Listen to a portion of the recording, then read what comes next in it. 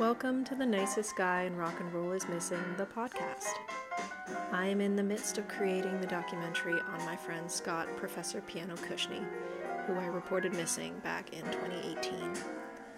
Scott and I were the best of friends for 10 years, and telling his story is incredibly important to me, even now as I'm in the throes of breast cancer treatments.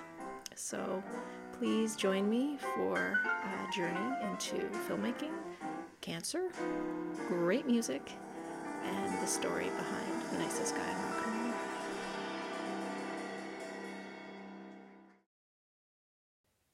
Hi, and welcome to episode 2 of the podcast.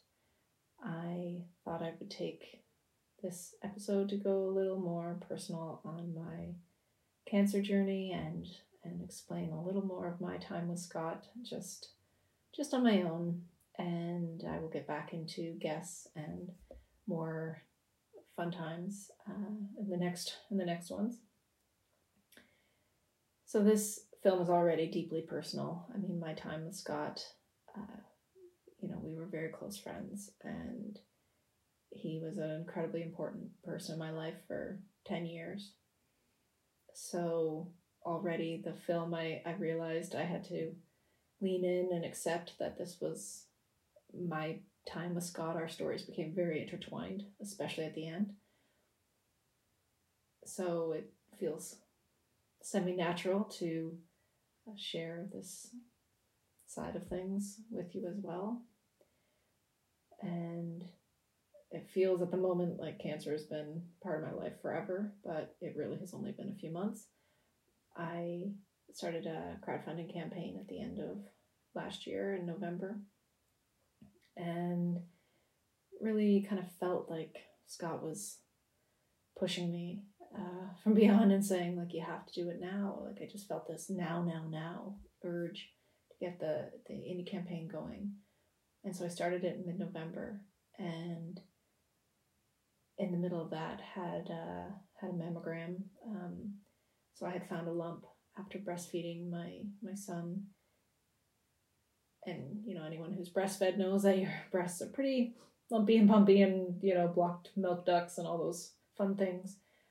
So I really wasn't concerned about this lump. It just felt like something that had come out of breastfeeding, and it had to be a cyst, There's no history of cancer in my family, and so I really put it out of my head and wasn't worried about the mammogram. And the results from that weren't looking stellar, so I still, I think, put my head in the sand and just thought it couldn't possibly be cancer, which was probably a good thing at the time. No reason wouldn't have changed anything, and stressing about it then wouldn't have done much. So, and I had the indie campaign to work on, so that was maybe a blessing. And I think had I waited on the indie campaign, I probably wouldn't have done it. And here, being in this situation now, so the campaign wrapped up on December 22nd, and I got the call from my doctor that all points that they had checked, including both lymph nodes, were cancer, and that was on January 2nd. So the timing of all of that has just floored me, but having the campaign done, having the supporters at my back, knowing that there are so many people who want to see this film made, is really helping me get through this time, helping me just to focus on this whenever I can. And that's been a wonderful thing for my mental health through all of this. And yeah, so when I got my diagnosis, I was already stage 3 because it had already gone at least as far as the lymph nodes. So that was a really terrifying time, and just not knowing if it was going to be stage 4, and thankfully, very thankfully, it's not. And I know people personally who have not been so lucky, and I do feel lucky. I feel lucky every day that I can be confident that I'm going to get through this, and that I'm going to be on the other side of this soon enough. And this is now just part of the tapestry that will make up my life. And the fact that this film is still on my mind just shows that it's important to me. So I am going to just keep moving, and this podcast is a way to do that. It's hard to know exactly how to keep pushing. So when I have good days, it just basically I do chemo every other week. I'm halfway through chemo now, and so I have a few good days in the second week, and this is one of them. So here we are. Weird things I've learned about cancer since all of this is chemo's not always the hardest part, I guess. A few people who'd gone through it before did tell me, and they were pretty accurate, that chemo really sucks, but it's not as bad as you think it's going to be. And the waiting is the worst part. And I would say all that is true. Waiting for it, waiting for your hair to fall out, waiting for all of those things it's just, when it finally actually happens, it's, I don't know, maybe just hit acceptance easier. But the steroids are something special. That's a come down emotionally that I was not prepared for, and wow, that's roid rage is a thing. My husband has found that thrilling, and having cancer with two very small children is a challenge, to say the least. But mostly I'm just really thankful that I was able to have my babies before this whole thing happened, and they're doing pretty good. And I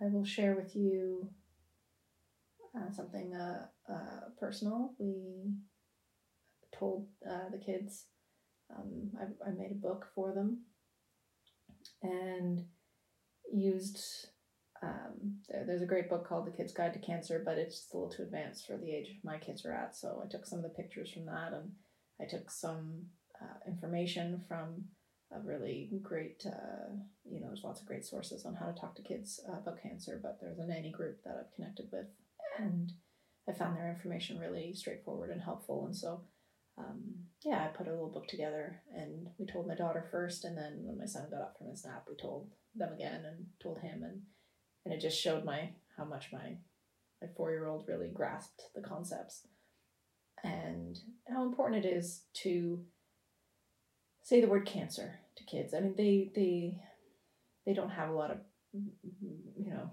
they don't really understand the word necessarily, and probably even older kids don't have a really strong grasp on it, and so just hearing you explain it to them, rather than them hearing it from somebody else or hearing the word be thrown around, and secrets are always more terrifying than truth, frankly. So my husband recorded a bit of that, and we will, you can have a little listen. So, you don't catch cancer, right? It's not like a cold. Yeah, because it just stays to one person. That's right. And it never goes on and on. That's right. What did the girl say? She's reading a story to her mummy, because her mummy's not feeling very well, so she's reading a story. And you guys can do that. You guys can do lots of nice things for mummy. You won't be able to make my sickness go away. That's the doctor thing. That's what the doctors do. That's right. And you can't ever make it worse. Mama, I pick a Band-Aid out for you. That would be so nice, honey. Okay? There's going to be lots of different things. And this is a weird part. Guess what? Mummy's hair is going to fall out like this, mummy's. Because the medicine is going to make my hair come out.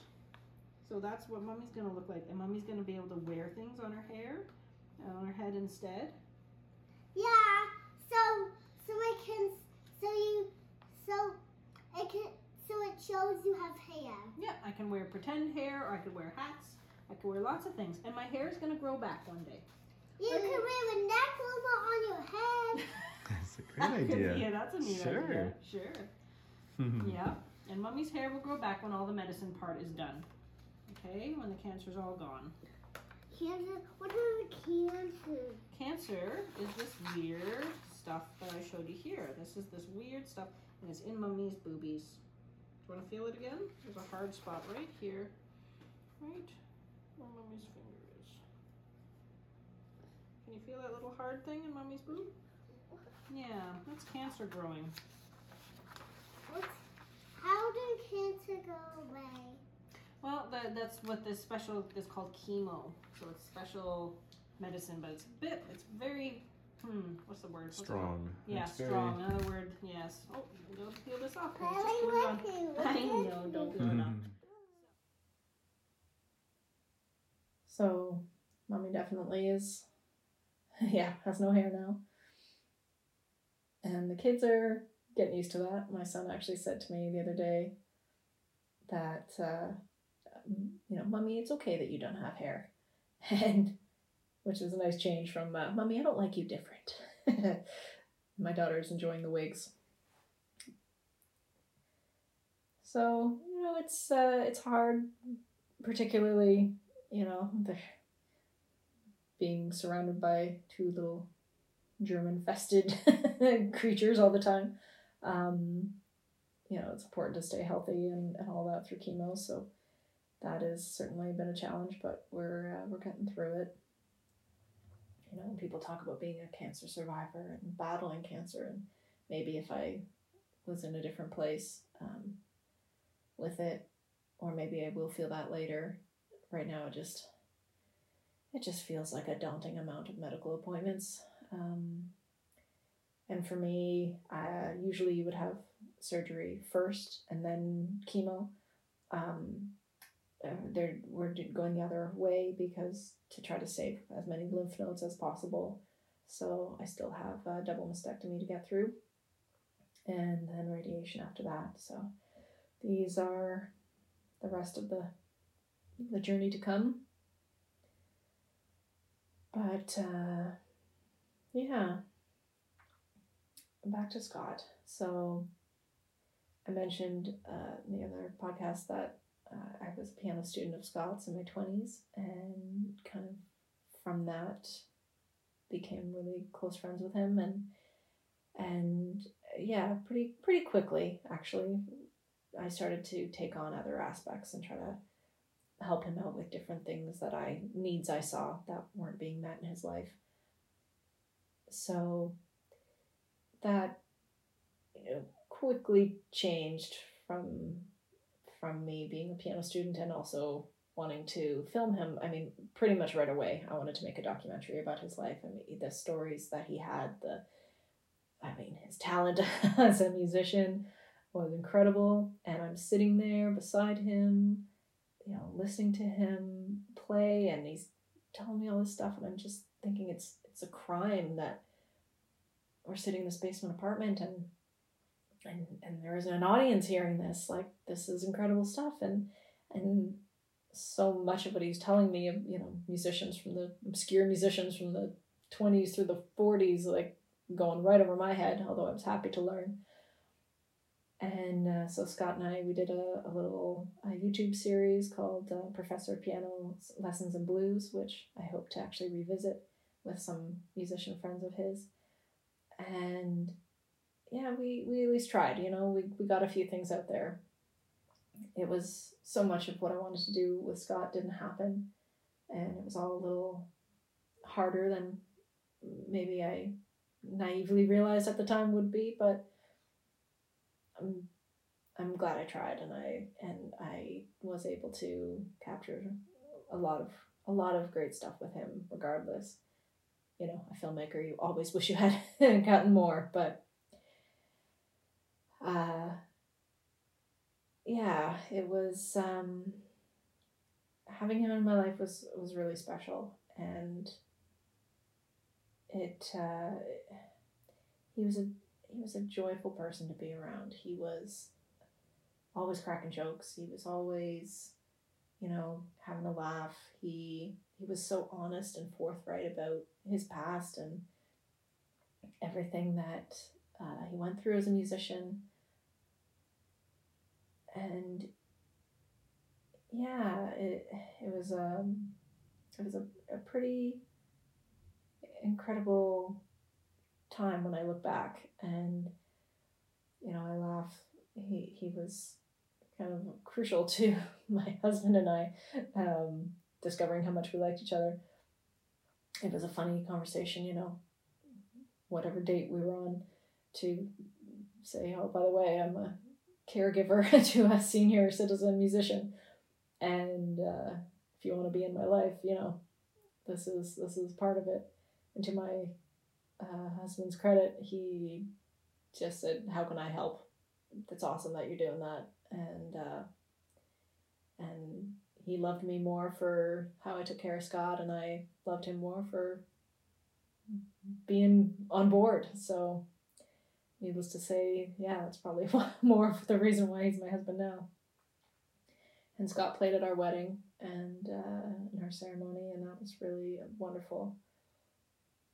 And Scott was, he was a quirky guy, and he had a lot of, I think, the musician, I don't know, I shouldn't say that, I'll speak for all musicians, but Scott certainly would get pretty amped up over a gig and then want to back out at the last second, which was hard. But he was such an incredible talent, and it was just every little gig that he did, everything that we were able to set up was really fantastic. And I'm really happy that I have so many of them recorded. How can I call Scott the nicest guy in rock and roll?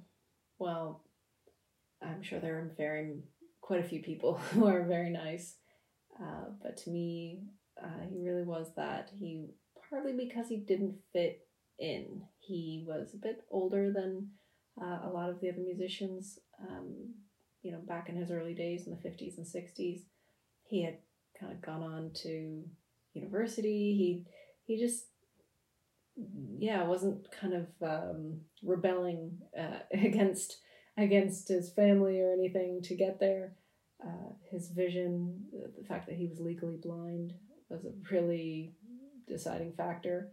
He wanted to be a teacher, and he was doing his final years in high school and doing all of his exams, and it basically all of the reading and writing caused him intense migraines.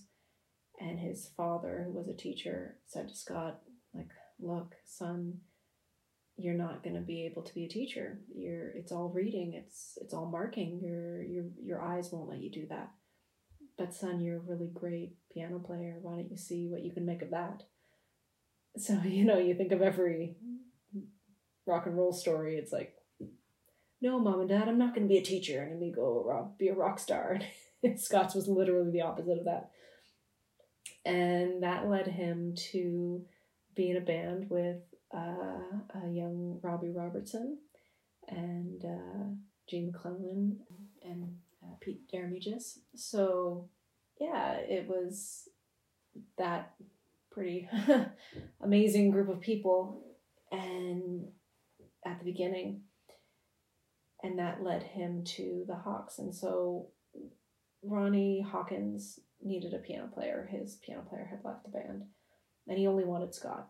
And Scott, though, this was a moment that he could have had this, would have been a real leg up for him as a musician.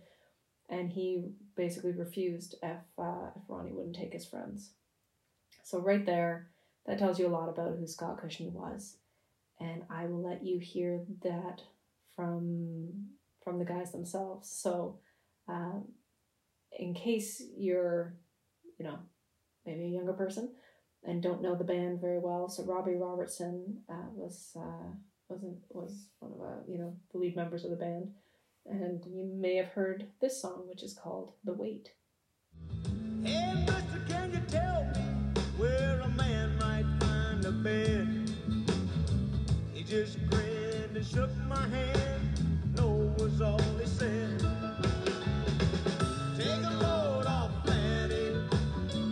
Take a load for free. Take a load off Fanny.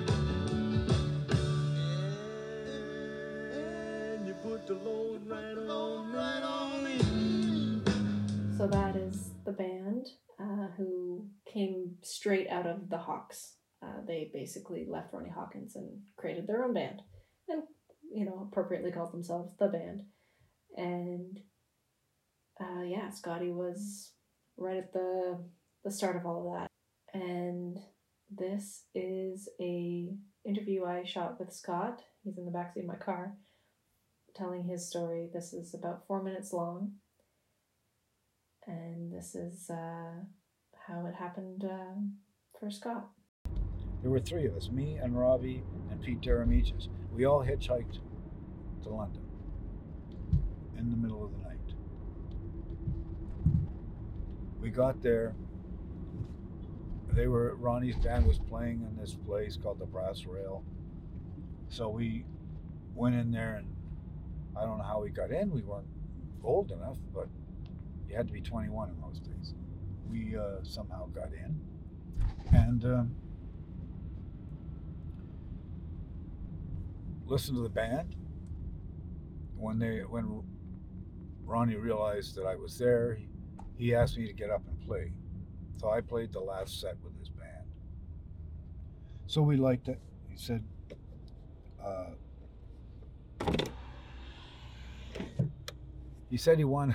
he wanted me to come with the band. I said, well, the only thing is, I said, we got a real good band.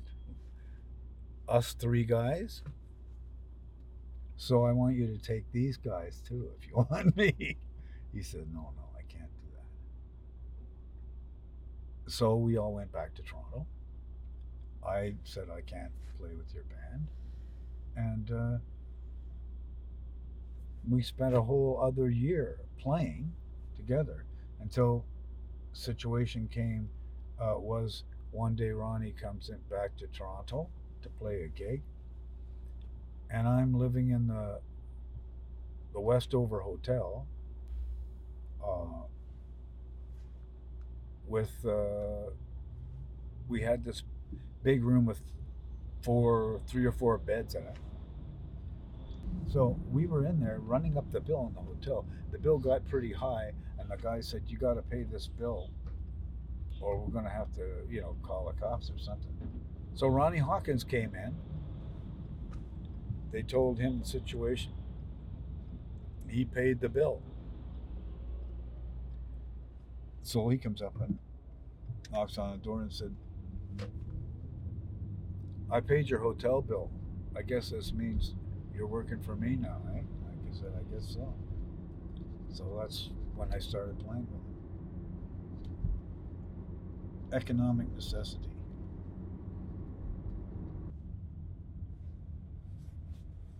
What happened? The bass player, his name was Lefty, I don't remember his last name, probably a good thing I don't, but he had stolen some money from somebody else in the band, so he had to be fired. And so I talked Ronnie Hawkins into trying Robbie out on the bass. So then I phoned Toronto, got a hold of Robbie, and I said, practice, tell him you can't come because you're playing at a gig for a week or two, and then borrow Pete Trainor's bass and practice Ronnie Hawkins songs. Just listen to the records and play along with him. He was a guitar player. He specialized in Bo Diddley. He was very good. But he was a guitar player. But if he wanted to be in the band so bad. I didn't. I was very uncomfortable in the band. I didn't belong there at all.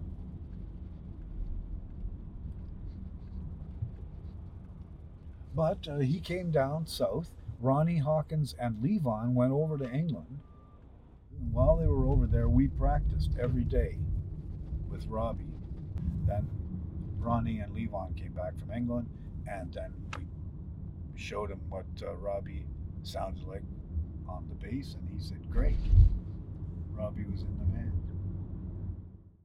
So if you missed it, he said that he was really uncomfortable in the band and he didn't belong there at all. And he did tell me this in a few different ways. I think he was a bit bitter that it didn't end differently.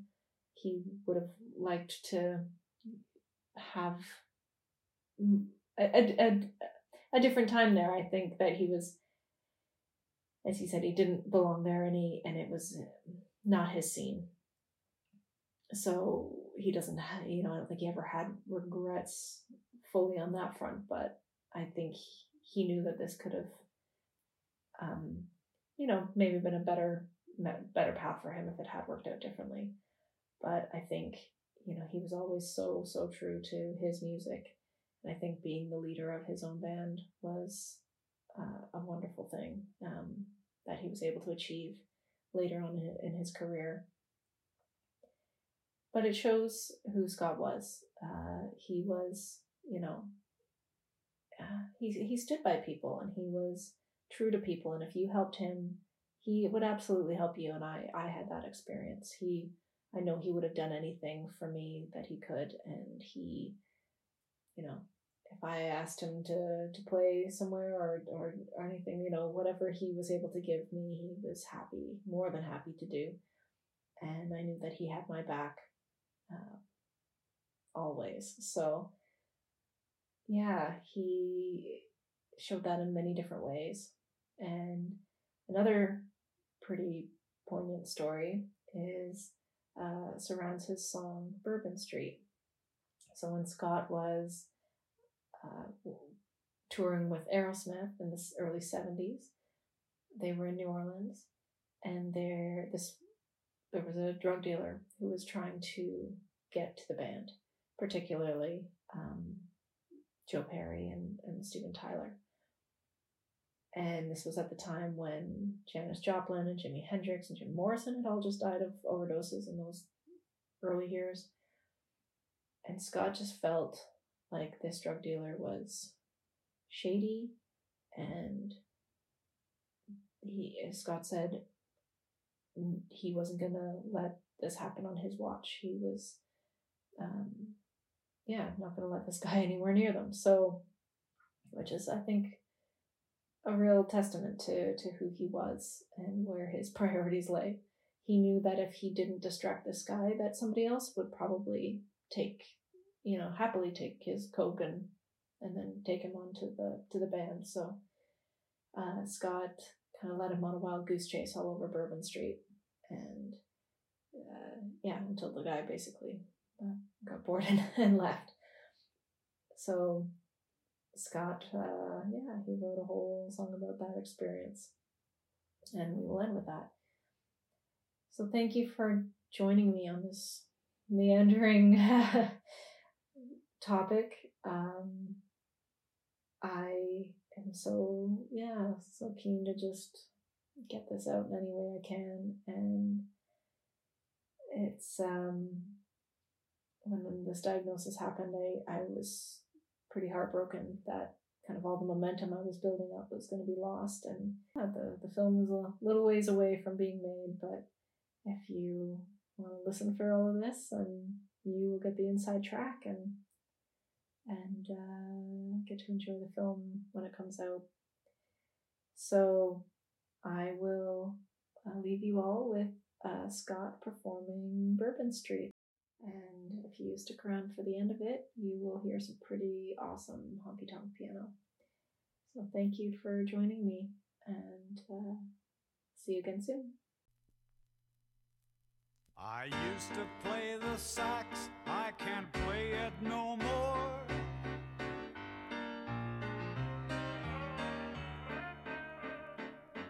I played with Sammy Silverspoon when I was 24.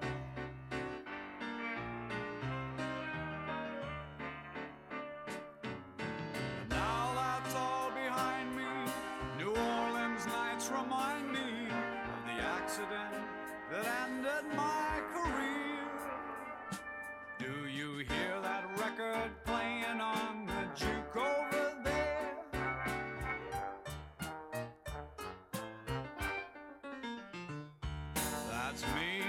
hit the big time with a natural flair.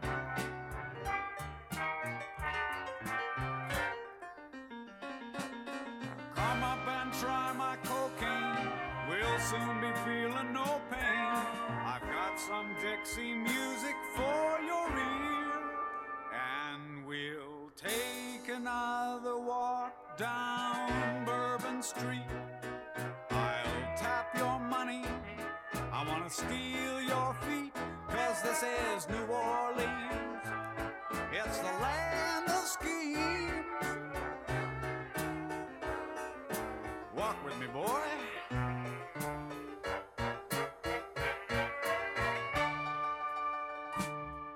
The furniture's original up there in my suite.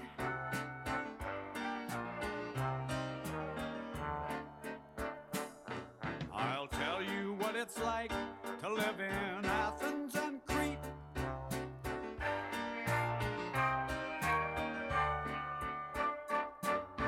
Alas, to my own sorrow, I'm leaving town tomorrow.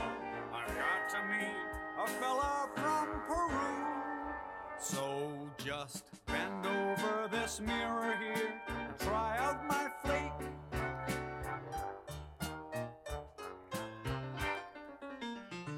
I hope that you'll forgive me the little liberties I take.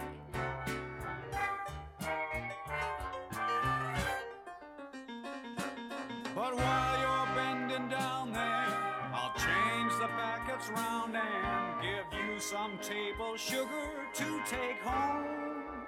And we'll take another walk down Bourbon Street. I'll tap your money, I wanna steal your feet.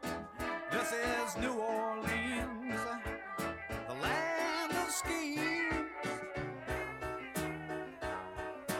Just a little bit further.